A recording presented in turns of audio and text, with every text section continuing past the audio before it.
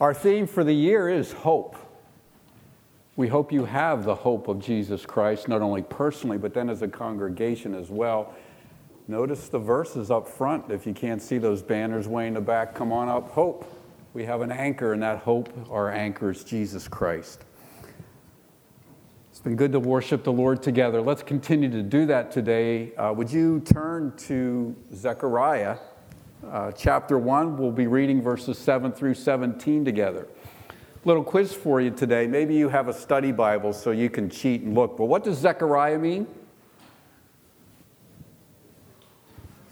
The Lord remembers. Okay.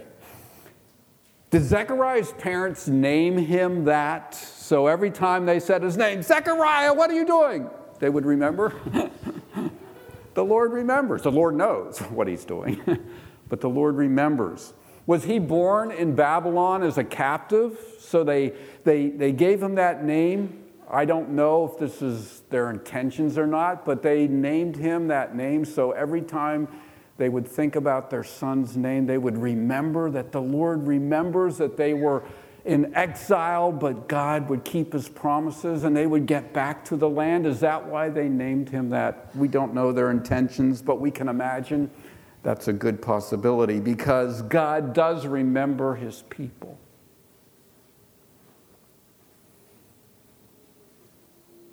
It's not just anyone that makes that promise, by the way. It's not some earthly king that wants you to believe in him so you pay his taxes and go to war for him. It's not some politician making some promise so that you get his vote so they can do their thing and keep them happy and you happy somewhat. It's not some preacher preaching his brand of religion so that you tithe and support his ministry and his fame and his fortune.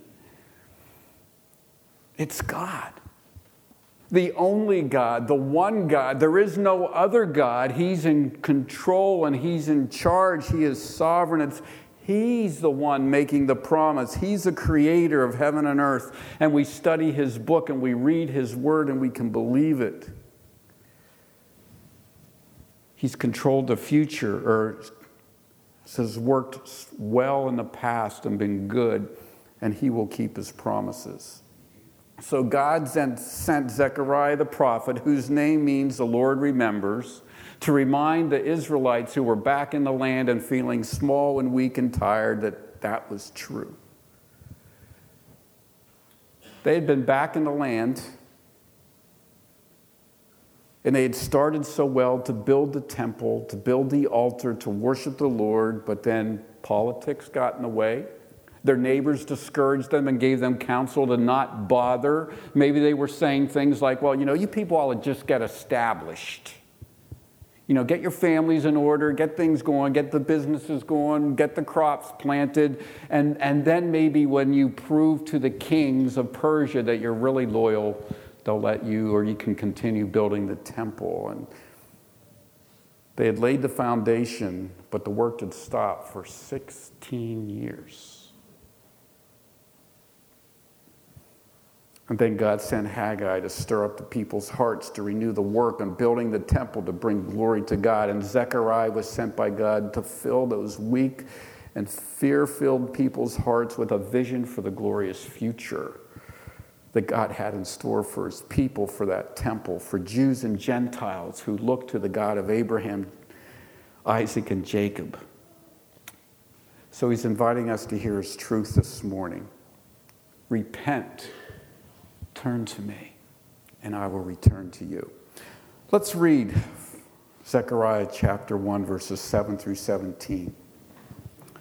On the 24th day of the 11th month, which is the month of Shabbat, in the second year of Darius, the word of the Lord came to the prophet Zechariah, the son of Berechiah, the son of Iddo, saying, I saw in the night, and behold, a man riding on a red horse. He was standing among the myrtle trees in the glen, and behind him were red sorrel and white horses. And then I said, What are these, my Lord? The angel who talked with me said to me, I will show you what they are. So the man who was standing among the myrtle trees answered, These are they whom the Lord has sent to patrol the earth.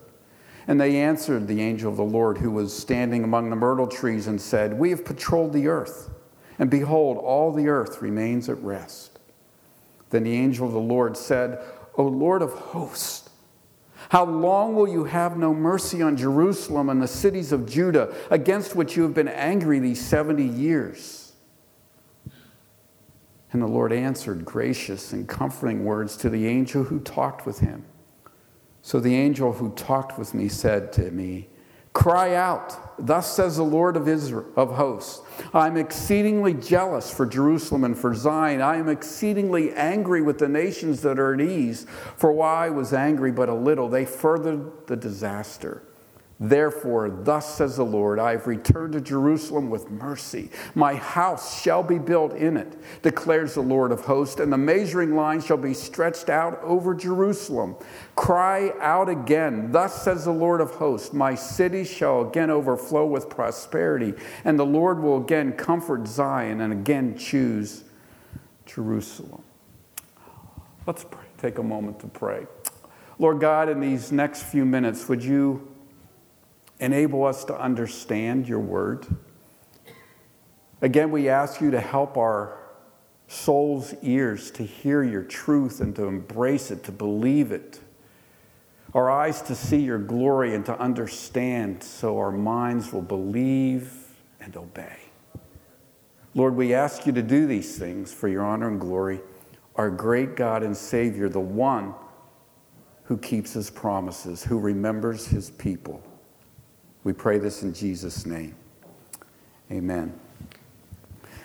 Zechariah had 8 visions, and we believe that all happened in one night. That was quite an all-nighter.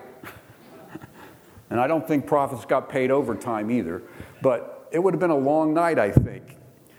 And as we look at these 8 visions, I hope to get through 4 today. I'm not going to explain all the details of the prophecies. That's better served in a class of Daniel, Zechariah, and Revelation to try and connect some of the prophetic things. But we do want to understand it, but the big idea is that our faith will believe the God of 520 BC in Zechariah's day is the God that we serve in 2020 AD and until Jesus returns. And he has made promises.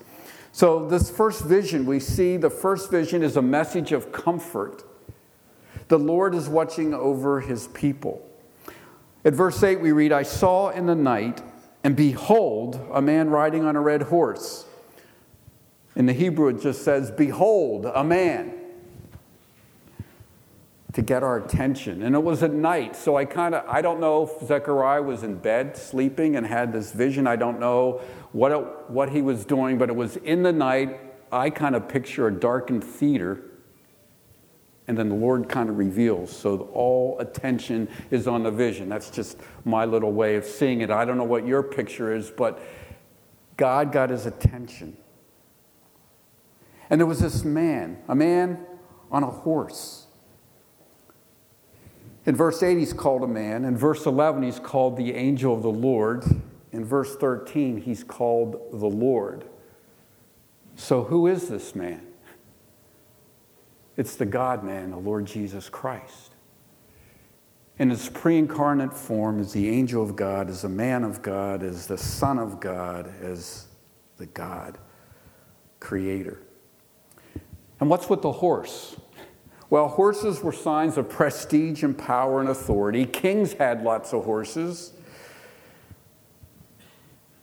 They were the high-tech instrument of the day.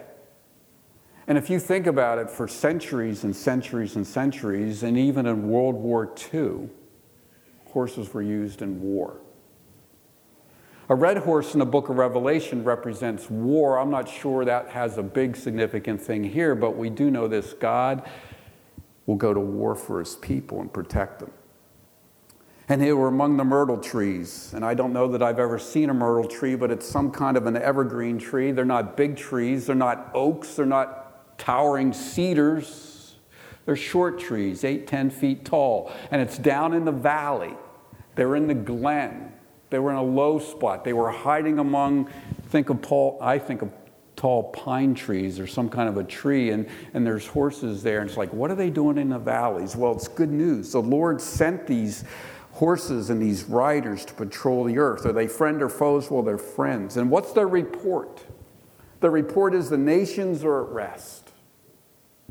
Now, that could be a good thing because King Darius, the Persian king at the time, there was peace, so to speak, in the world. As I think about that, the world's not at peace, right? There's only been a few days in the history of mankind that there's not been war. But I've lived in relative peace all my life. Kind of amazing to be at peace, isn't it? Do you know that that's all the world really wants? Even our so-called enemies in the world, do you know what they want? Decent job. They want to support their family. They want to be able to go to the store and have food. They want to enjoy life. They want to be somewhat comfortable. But we're never at peace. And the peace that the world creates is not okay. It's just okay, and it's not okay because God has such a great, bigger peace waiting for us. So here's this vision, and the world's at peace, but then God wants to give a note to Zechariah to tell to the struggling, small, and weak people in Jerusalem, that remnant, to encourage their hearts that the Lord is concerned about his people. Look at verse 11. And they answered the angel of the Lord who was standing among the myrtle trees and said, we've patrolled the earth, and behold, all the earth remains at rest. Then the angel of the Lord said, O Lord of hosts, how long will you have no mercy on Jerusalem and the cities of Judea, against which you've been angry these 70 years? The nations are at rest or at ease. In other passages, when the nations are at ease, it means that they're proud, that they're kind of like, we've got this, that things are headed in a good direction and we're going to keep it going that way. Why do the nations rage and the peoples plot in vain? The kings of the earth set themselves and the rulers take counsel together against the Lord and against his anointed, saying, let us burst their bonds apart and cast away their cords from us. And he who sits in the heavens laughs, and the Lord holds them in derision. Wow. They're at peace. They have an attitude that they got things under control, and God says, no, it's not at ease. I'm concerned for my people. I'm concerned for what's ahead. How long are you going to withhold blessing, Lord? It's been 70 years, a lifetime, 70. Moses wrote in Psalm 90, he's a life, and if you get extra strength, you get to live till you're 80.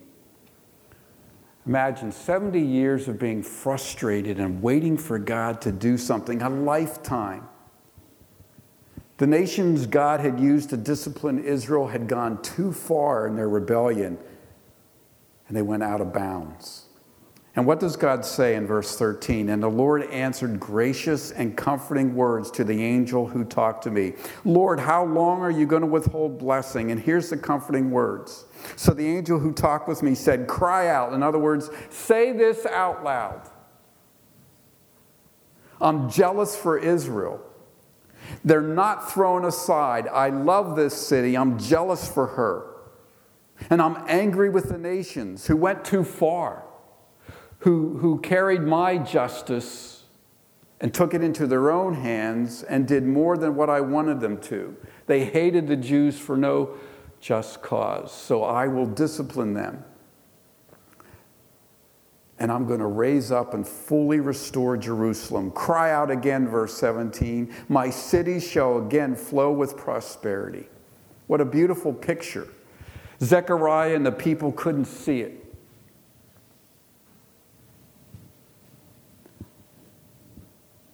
It's a good thing to feel small sometimes. Do you ever feel small? It's good to feel small before God, to know your place. Israel and Judah had been beaten down. In chapter 2, verse 21, it says their heads were down. They weren't looking up. They were just humbled. They were in exile. They were enslaved. They were slaughtered. Their nation, their cities were destroyed. They had nothing.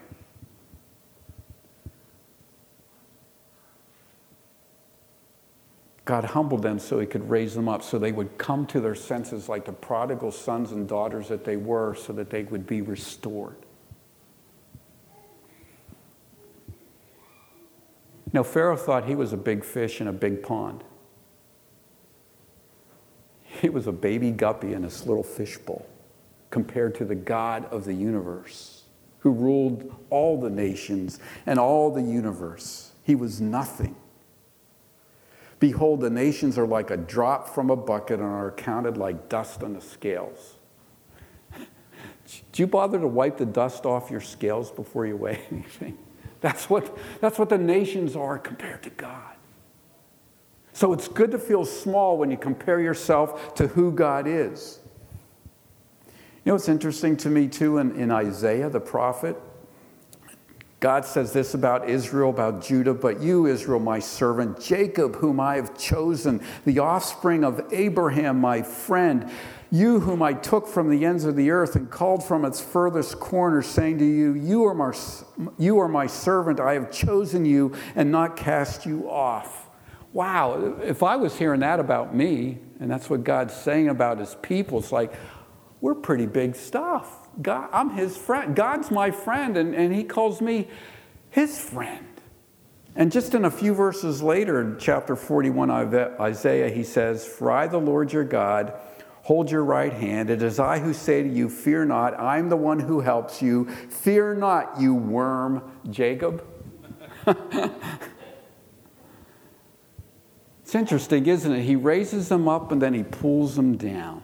Why? Just to remind them who he is and who we are. How gracious and good our God has been to us. When God calls you a worm, don't let that bother you. If I call you a worm, you can be offended because I'm just a worm too. Maybe an amoeba.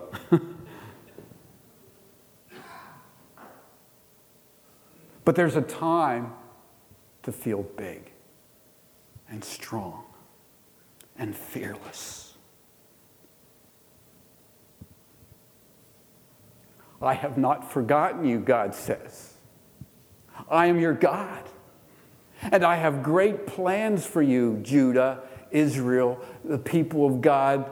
You're weak and you're pathetic and you're disobedient and you're faithless, but I have a plan and I will keep my promises and you are going to be glorious. You're a holy nation, people of God. A kingdom of priests, called by Jesus Christ to show off his glory. So it's time to know we're worms, but also to realize we are kings, sons and daughters of the Lord, priests, mediators for the God everlasting, called and chosen and raised up in Christ. So be fearless. You're not small, you're not weak, and you're not alone. I hope that changes how I live this week and how we live together this week, wherever you go in your world and work or play or learn. And know that if you are a child of God, if you have embraced Christ, if you've believed in him, then you can be fearless because our greatest enemy, death, has no claim on us. We've sung it today. Do you believe it? So then I have nothing to fear. Because even if I die, I live because I am in Christ, the one who lives forever. Wow, that's great stuff. Amen. We can go home now. No. The unbelieving world may rail against God, may be indifferent to God, may hate him in Christ, but they can't win because Christ has been raised from the dead.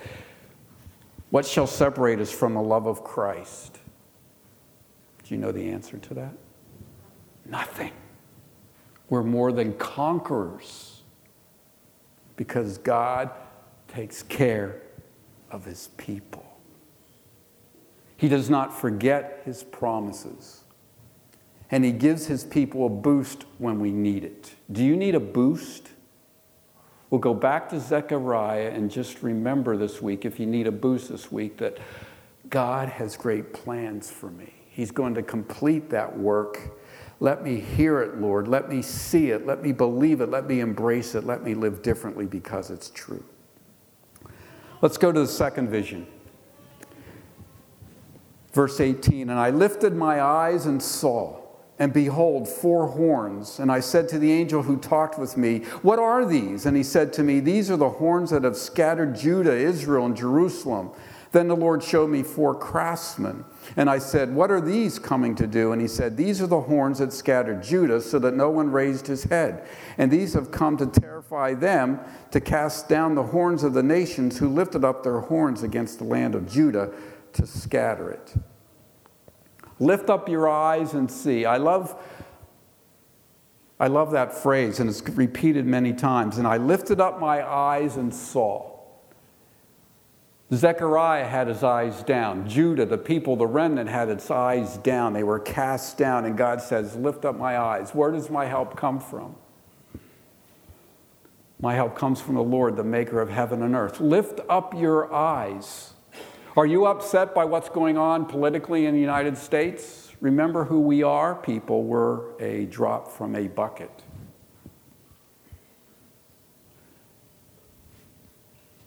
Doesn't matter who's president.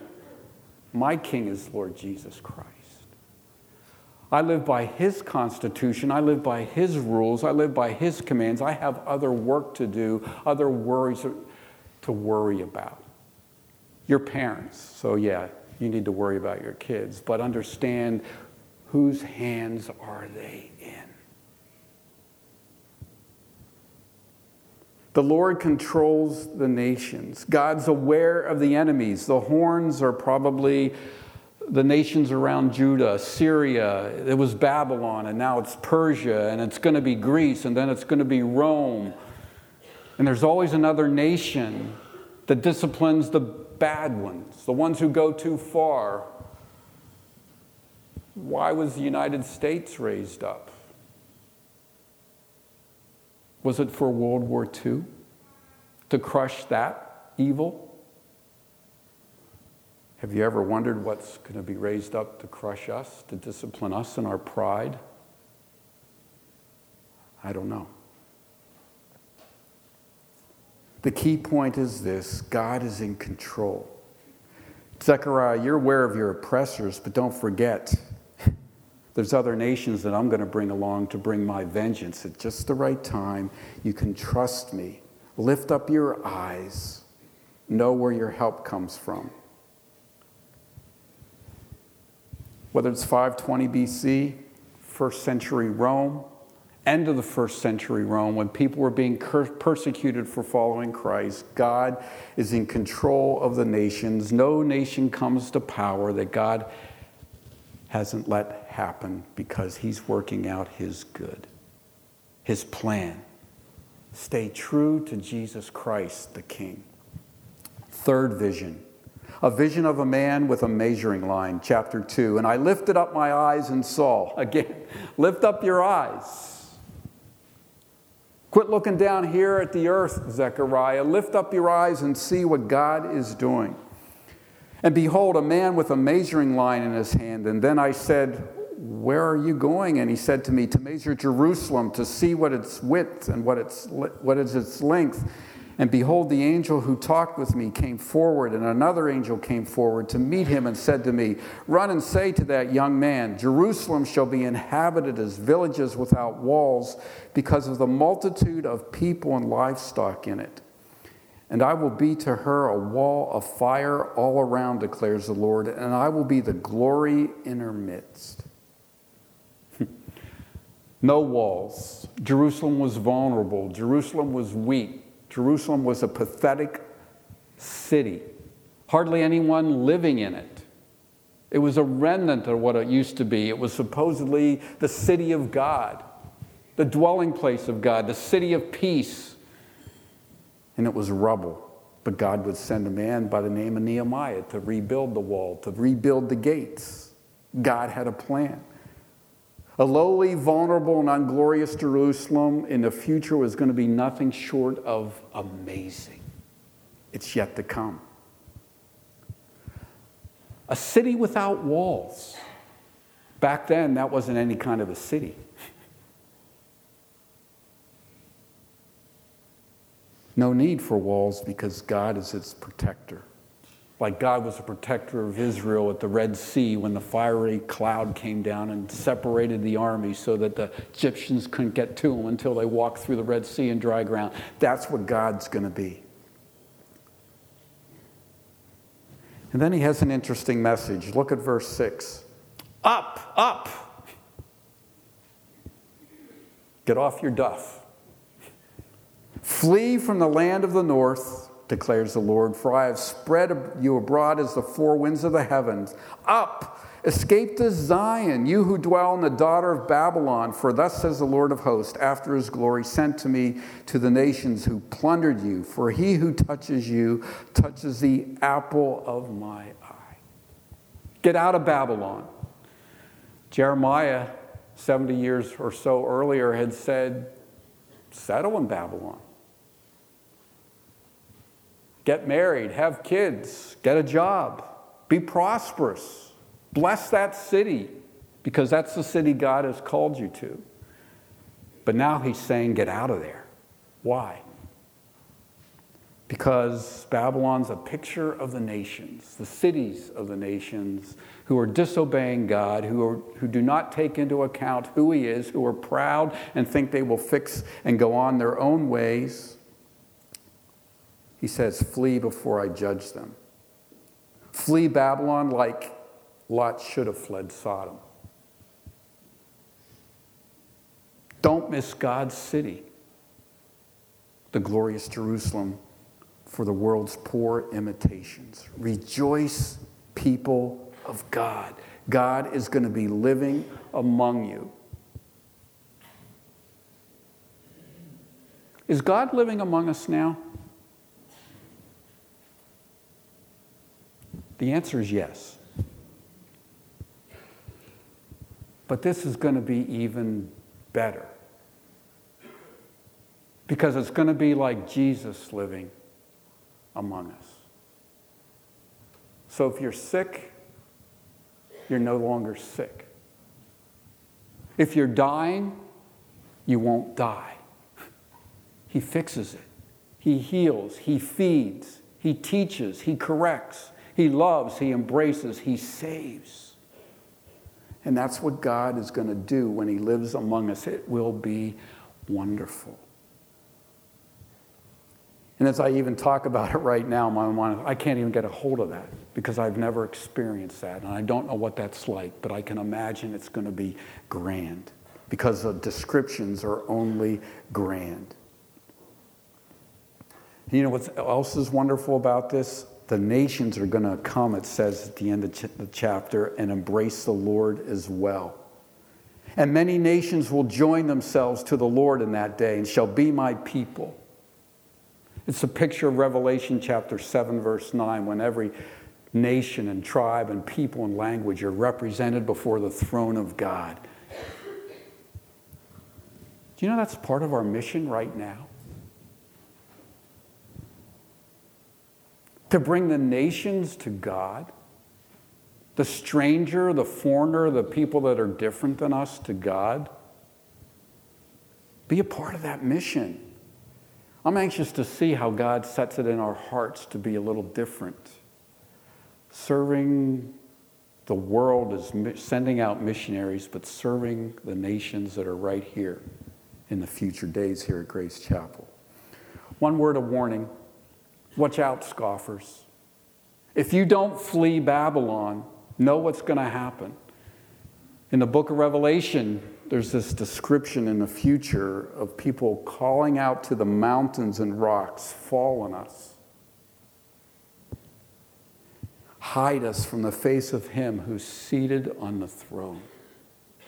Wow. Imagine being so terrified of God, of Christ. You want to be hid by having the mountains fall on you. People of God, remember the Lord. Trust in the Lord, because the Lord remembers his people. Be comforted. The Lord watches over you. Be comforted. Be secure. Know that you're secure. God's in control. Have hope. There's a glorious future ahead for all of God's people in the city of Zion. So we need to give thanks to God all the time. The fourth vision, chapter 3, verses 1 through 10. Then he showed me Joshua the high priest standing before the angel of the Lord, and Satan standing on his right hand to accuse him. And the Lord said to him, Satan, the Lord rebuke you, O Satan. The Lord who has chosen Jerusalem rebuke you. Is not this a brand plucked from the fire? Now Joshua was standing before the angel, clothed with filthy garments. And the angel said to those who were standing before him, remove the filthy garments from him. And to him he said, behold, I have taken your iniquity away from you, and I will clothe you with pure vestments. And I said, let them put a clean turban on his head. So they put a clean turban on his head and clothed him with garments, and the angel of the Lord was standing by.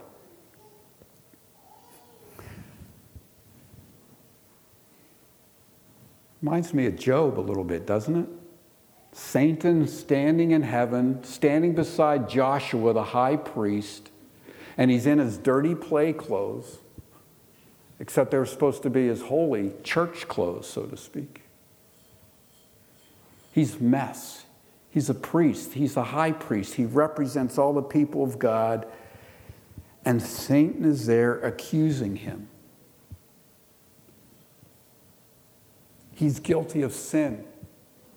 Joshua's unclean. And you know what's really amazing or true? I guess it's not so amazing. We know it's true. Satan has a case. Joshua's unfit to serve God. What's this facade? You hypocrites, you sinner. You represent God, you represent Israel, you're the high priest. Look how filthy, dirty you are. You're unworthy to stand in God's presence. But the Lord just rebukes him. The Lord, the creator of heaven and earth, the Lord who is sovereign over evil, over the devil, over his schemes. The Lord rebuke you. And God removes the dirty clothes. He snatched him out of the fire and saved him and rescued him and made him clean and perfect and beautiful, willing and able, beautiful and able to serve in purity. He puts him in clean clothes.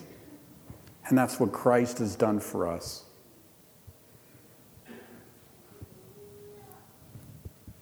It's been so good this morning to sing about Jesus Christ.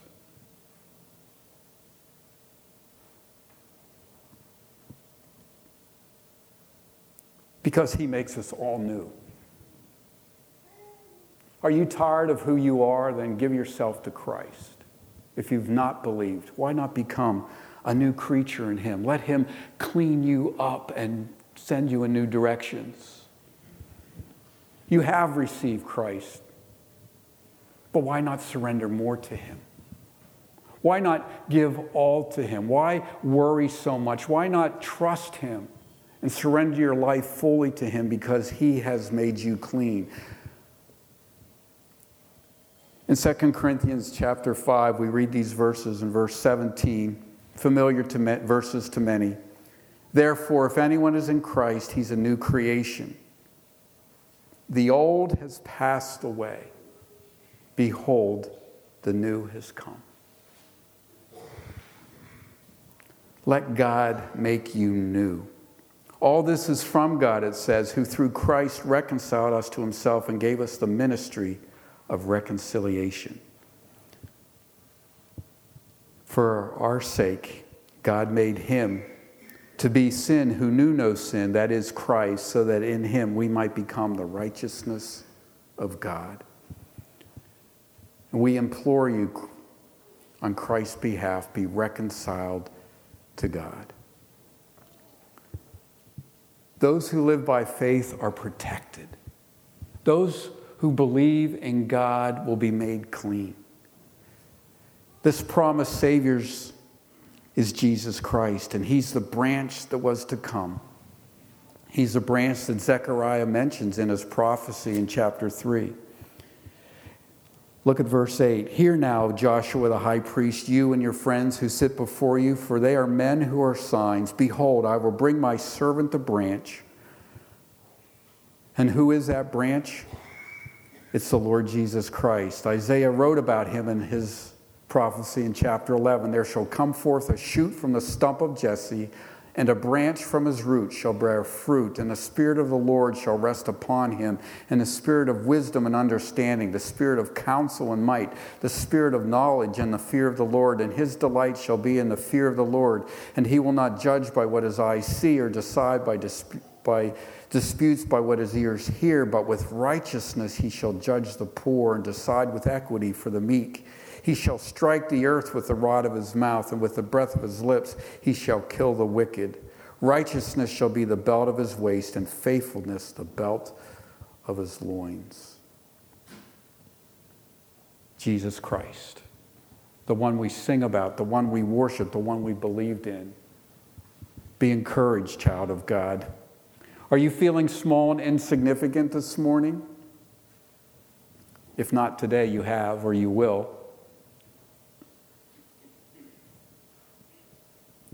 If you've never felt small before God, then you need to humble yourself and say, like Isaiah did, woe is me, for I am lost. I'm a person of unclean lips, and I dwell in the midst of people of unclean lips. And God invites us to come, to believe in Christ, to have our sins forgiven, to be made clean, to be made new, to be clothed in new clothes, to be able to serve God. Return to me, God says, and I will return to you. Lift up your eyes and look at me. Look what I have planned. So be comforted. God's watching over you. He never loses any of his own. Feel secure because God's in control.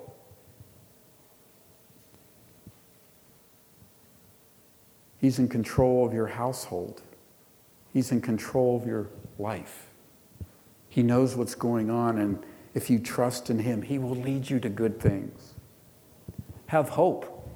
There's a great future, and you're protected because Jesus is the one being your advocate. He's the one defending you. He's the one who's made you clean.